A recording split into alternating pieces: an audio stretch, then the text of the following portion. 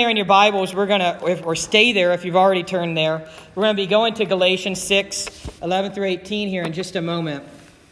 Let me introduce the passage first. This is Paul's last words in this short book of Galatians, this short letter, really, of Galatians. And so this is the end of our series on Galatians. And I want to quiz you here just a moment, but instead of quizzing you on Galatians, because, you weren't prepared for a quiz on Galatians, I thought I'd give you a simpler quiz. Any of you, all of us should be able to answer these questions. You have to get at least 4 right or you fail the test, okay? I'll give you the answers right afterwards. This is just a basic life quiz, okay? How long did the 100 Years' War last? 100 years. Which country makes Panama hats? Panama. From which animal do we get catgut? Cats. You guys are doing good. In which month do Russians celebrate the October Revolution? October. What is a camel's hairbrush made of? The Canary Islands in the Pacific are named after what animal? Mary. Got a few more. What was King George VI's first name? You guys are just great. What color is a purple finch? Purple.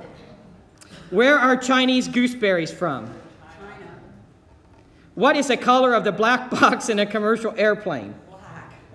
Okay, remember, you need to only have 4 correct answers. So let's give you the answer key. Correct, check your answers. How long did the 100 Years' War last? 116 years. Which country makes Panama hats? Ecuador.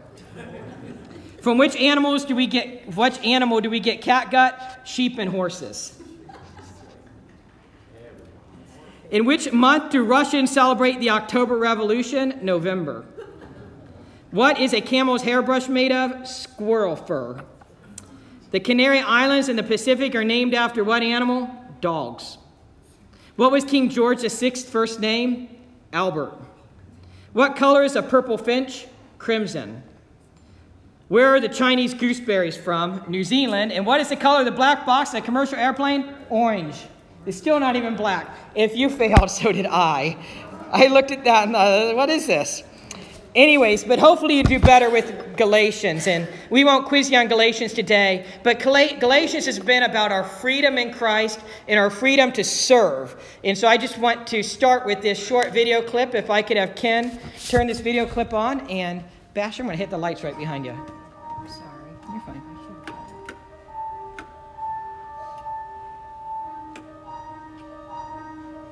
That's good.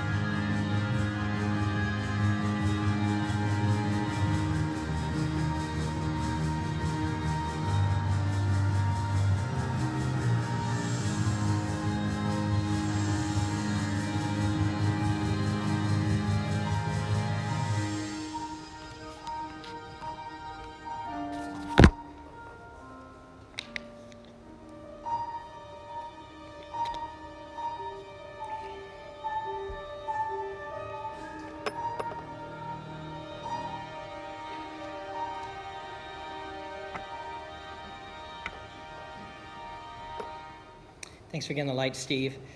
God has called us to serve one another in our freedom. We are free. In other words, all Galatians has been about is these Judaizers who are Jewish supposed Christians who want them to keep the whole law. But we're not saved by the law. There's nothing wrong with the law. There's nothing wrong. We should try our best to follow the Ten Commandments. We should try our best to live by the moral law that God taught in the Old Testament. But we're not saved by it. We're saved by grace through faith in Jesus and in our salvation and freedom. We're called to serve one another. So we're wrapping up Galatians today. And as we do, we will see the summary of Paul's themes. Galatians is about Jesus. Galatians is about how we are saved by Jesus and Jesus alone. We are saved by faith and alone. It's all about Jesus. And our Christian life should also be all about Jesus. Dying daily to self, living daily for Jesus, living vertically. I call it living vertically. It means we're living for Jesus, not for self. Living for Jesus. And by the way, just a quick side note. A few weeks ago, I said that worship is not about us. Our church service is not about us. It's about God. And sometimes God gives back, which I believe when we come to worship, our first and foremost goal is to worship God. Not worship self. It's not about us. It's about God. However, even as we sing praise songs and worship God in song, God reciprocates and God encourages us in our faith. And also then, hopefully, as we hear the preached word, the proclaimed word, or even the reading of Scripture, that's about kind of us and God, if that makes sense. We're hoping the Holy Spirit convicts us through the Word of God of how we're living and encourages us to live for Him. So it's not that I have trouble saying this. It's not that worship is only about God. It's first and foremost, we come here to worship God. But certainly we need it for our faith. I do. Don't we? We need it. We need community gathered together. And that's a suffering thing in the American church. It's struggling. We're suffering because we're bad at community. That's why you can't just get on Facebook Live and worship that way. If you're homesick and you can't get out, do use some of that. But you need the community. We need to be in person, worshiping the Lord, in person with each other. The Bible says a cord of 3 strands is not easily broken. We're stronger together. We need community. So today we see the theme of Paul's final warnings. In the application, boast in Jesus. Don't boast or brag about anything you do. We only boast or brag about what Jesus has done for us. Jesus has conquered the grave for us. We are saved freely. None of us can go out of this place and say, I did so much to earn my salvation. None of us can do that. You can't do that. We only can boast in Jesus. Mackenzie just did a fabulous job reading this passage, so I'm going to not read the whole section again, but I do want to reread verses 11 through 16 as I start to talk about them. Verses 11 through 16 are about submitting to Christ and boasting in Him. So let's reread those verses. Paul writes under the inspiration of the Holy Spirit, "See with what large letters I'm writing to you with my own hand. Those who desire to make a good showing in the flesh try to compel you to be circumcised, simply so that they will not be persecuted for the cross of Christ. For those who are circumcised do not even keep the law themselves, but they desire to have you circumcised, so they may boast in your flesh. But may it never be that I would boast except in the cross of our Lord Jesus Christ. Only boast in the cross of our Lord Jesus Christ, through which the world has been crucified to me and I to the world." Verse 15. "For neither is circumcision anything nor uncircumcision, but a new creation." Verse 16. "And those who will walk by this rule, peace and mercy be upon them and upon the Israel of God." Let's walk through those verses. Submit to Christ, boast in Him. As we look at verses 11 through 16, we see that theme. We see this theme of submitting to Christ, boasting in Him. We must surrender to Christ. We must only boast in Him. Only boast in Jesus. Because we have nothing to boast or brag about. Ephesians 2:8-9 says exactly that. We're saved by grace through faith, not by works, lest anyone can boast. First, though, in verse 11, we see with what large letters I'm writing to you with my own hand.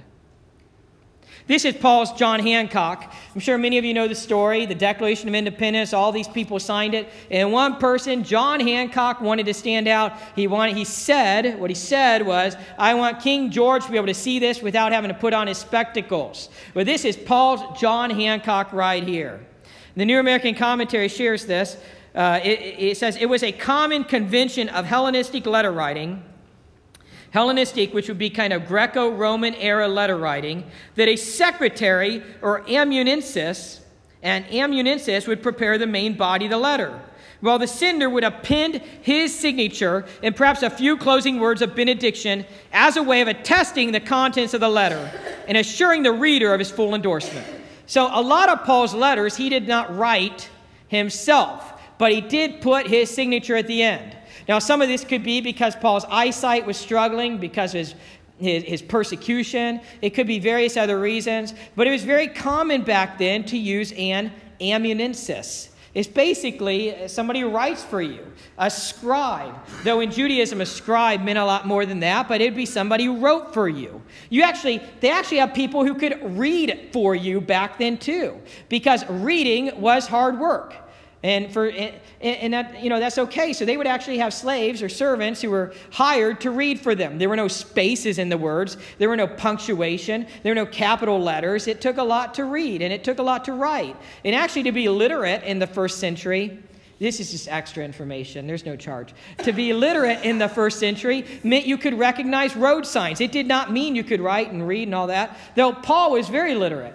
But he still used an amanuensis, somebody who would write for him. He dictated these letters. He dictated them, just like we might do with Siri on our iPhone, except in today's day, if you dictate a message to your phone, at least I do, I have to go back and correct all the words. Yes. And yeah, it messes them up. Anyways, so this commentary says, we follow much the same practice today when an attorney or legal secretary draws up an official document that requires the signature of a client for validation.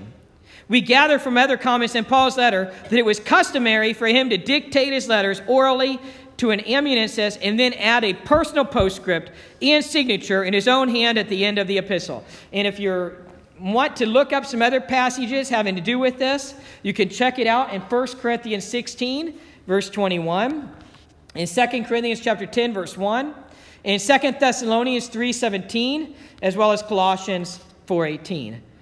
Thus, most commentaries believe that Galatians 6:11, this passage, is a place in Galatians where Paul took the stylus from the hand of his secretary and finished off the letter in his own handwriting, using, for some reason, unusually large letters, to which he drew attention in this verse. I imagine Paul dictating the letter, and at this point, I can just imagine him over several sessions dictating the letter, then picking up the stylus, dipping it into the ink, and signing it right here. This is extremely important. It is extremely important in the New Testament. We know that people would write in someone else's name. They forged names back then, just like people do today. We have what's called pseudepigrapha literature. I have it in 2 volumes in my office, and that's not all of it. There's also something called the Nag Hammadi, which are gospels that were written under a false name. They're not really gospels. They're not in our Bible. They're not in our Bible because they were not written by an apostle. So like the gospel, there's a later Gospel of Judas. It wasn't written by Judas. It was written 300 to 400 years after Judas. The Gospel of Mary. It wasn't written by Mary. It was written by 300 to 400 years after Mary. There were people who would try to write in somebody else's name. So Paul right here is taking the stylus, dipping the ink, signing it, and saying, I endorse this document. This is me. This is the Paul you know writing this document. This is not a forgery. This is not a fake. This is a trustworthy source inspired by God. And we can trust it today. By the way, you can see 2 Thessalonians 3:18 as another example dealing with pseudepigrapha literature. So it's important to know Paul authenticated it. He authenticated it. We see false motives. Moving on here, we see false motives in verses 12 through 13. The legalizers, the Judaizers, these people who want them to keep the whole law, they would boast in circumcision. Now, circumcision is not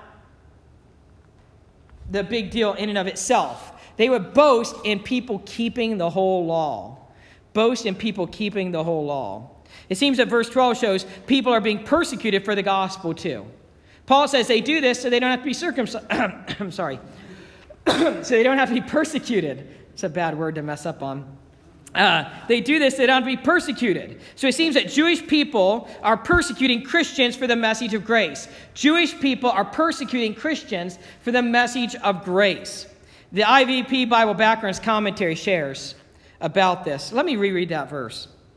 For those who are circumcised do not even keep the law themselves, but they desire to have you circumcised so they may boast in your flesh. But may it never be, he goes on. So when it says boast in the flesh, the IVP Bible Backgrounds Commentary clues us into what Paul is meaning. It says, the metaphor here is grotesque. Paul has been assailing those who live by the flesh by merely human mortal power, ignoring God. Physical circumcision was commonly said to be in the flesh. Here, Paul speaks of these culture-bound missionaries as if they want to take the Galatians' foreskins back to their senders. Again, a very grotesque image. Paul is being very sarcastic, very inflammatory in his words to make the point of what that they're saved by grace, and they need to just dismiss them. So we come to verses 14 through 16, and we see the theme, only Jesus. Only boast in Jesus. Boast in nothing else but only Jesus. In verse 14, we see that Paul says exactly that. He says he will only boast in Jesus. He will only boast in the cross. Paul made similar statements in 1 Corinthians chapter 1, verses 26 through 31, as well as 1 Corinthians chapter 2, verse 2. He says it's all about Jesus. It's all about the cross. He says, I will only boast in the cross. What matters is that you are a new creation. You could cross-reference that with 2 Corinthians 5:17. We are made new in Christ. Do we realize that? How exciting that is. What an awesome theological statement that is. We are made new in Christ, a new creation in Christ. John Withrop wrote this, and now this is Old English here, but it says, O Lord, crucify the world unto me, that though I cannot avoid to live among the baits and snares of it, yet it may be so truly dead unto me and I unto it, dead to the world, living for Jesus. Verse 16, Paul gives a blessing. Those who walk as a new creation will have peace and mercy. Peace and mercy. Isn't it nice? Isn't it nice to have peace? And how many of us desire peace? We want peace. And we can have peace only through Jesus. Remember the fruit of the Spirit? Love, joy, peace. That word peace. It's a fruit of the Spirit. When you have the Holy Spirit, He gives us that fruit, and it is peace. That we can have peace even in very, very difficult circumstances. That's why Paul in Philippians 4, starting at verse 4, he's being persecuted in some form of a Roman prison. The Philippians are being persecuted, and he says, let your gentleness be made known to all. The Lord is near. Let your gentleness. How do we do that? We do it through the fruit of the Spirit. We do it through the peace from God, the peace that passes understanding, which we receive through Jesus. Peace. And then we also receive mercy. We receive mercy in Christ because we do not experience the wrath of God. Grace is when God gives us what we don't deserve, salvation. Mercy is when God holds back what we don't deserve, what we do deserve. We all deserve the wrath of God for our sins, and God holds it back. Paul calls him the Israel of God, or he says to the Israel of God, he says, but may it never be that I boast except in the cross of our Lord Jesus Christ, through which the world has been crucified to me and I to the world. For neither is circumcision anything, nor uncircumcision, but a new creation. And those who will walk by this rule, peace and mercy be upon them and upon the Israel of God. Who are the Israel of God? This is likely Jewish believers, though we could be referring to Gentile Christians. Some would say he's talking about all believers, but it seems to me that he's referring to Jewish Christians, the Israel of God. Then there's a final warning and benediction in verses 17 through 18. Let me reread verses 17 through 18. From now on, let no one cause trouble for me, for I bear on my body the brand marks of Jesus. The grace of our Lord Jesus Christ be with your spirit, brethren. Amen. He says, this is a solemn warning. Paul talked about his scars in 2 Corinthians chapter 4, verse 10, as well as 2 Corinthians chapter 11, verse 23. He talked about his beatings and his imprisonments there. And now he says, I bear on my body the brand marks of Jesus.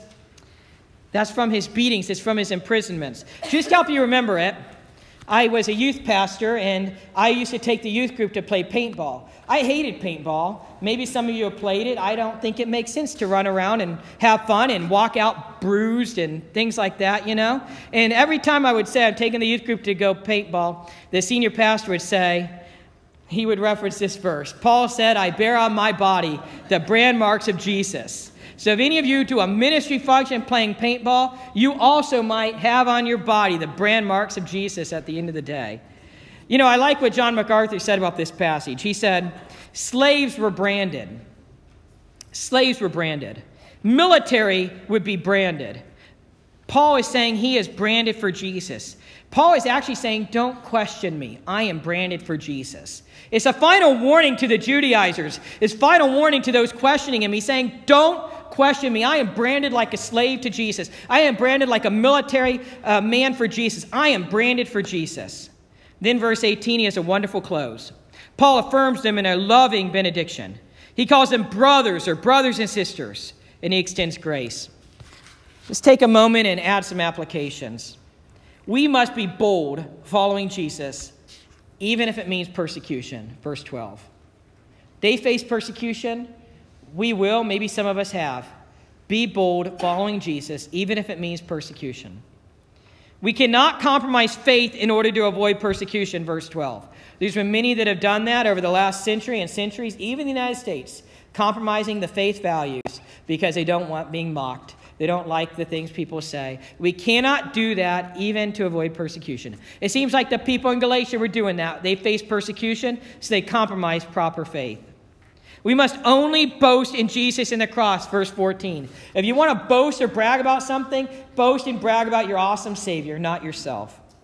We must be crucified to the world and living for Jesus, verse 14. We must understand what matters is that we are new in Christ, verse 15. And respond in awesome worship.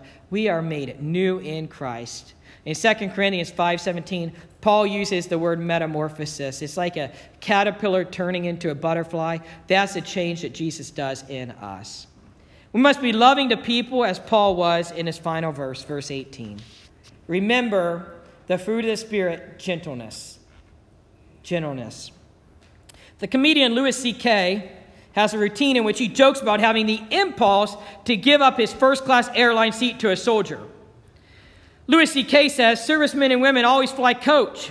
I've never seen a soldier in first class in my life. And every time that I see a soldier on a plane, I always think, you know what? I should give him my seat. It would be the right thing to do. It'd be easy to do. And it would mean a lot to him. He says, I never have. Let me make that clear. I've never done it once. And here's the worst part. I was actually proud of myself for having thought of this. I am such a sweet man. That is so nice of me to think of doing that and then totally never do it. However, in June of 2014, Oscar-nominated actress Amy Adams, we all know her, she played Lois Lane. Maybe you don't, okay. Amy Adams actually acted on that thought. Boarding a flight Friday from Detroit to Los Angeles, where she was shooting a new movie, Amy Adams noticed an American soldier being seated in coach. She decided to do something that she's always just thought about doing. Jamel Hill, a reporter for ESPN and a fellow first-class passenger, witnessed Adams quietly asking the airline crew permission to switch seats with the soldier, whom she didn't even know. Adams moved back to coach, and the surprised soldier, who didn't know who his benefactor was, moved up to first class. I love it. Hill, the ESPN reporter, immediately got the word out on Twitter. And after their arrival in LA, Amy Adams told reporters, I didn't do it for attention for myself. I did it for attention for the troops.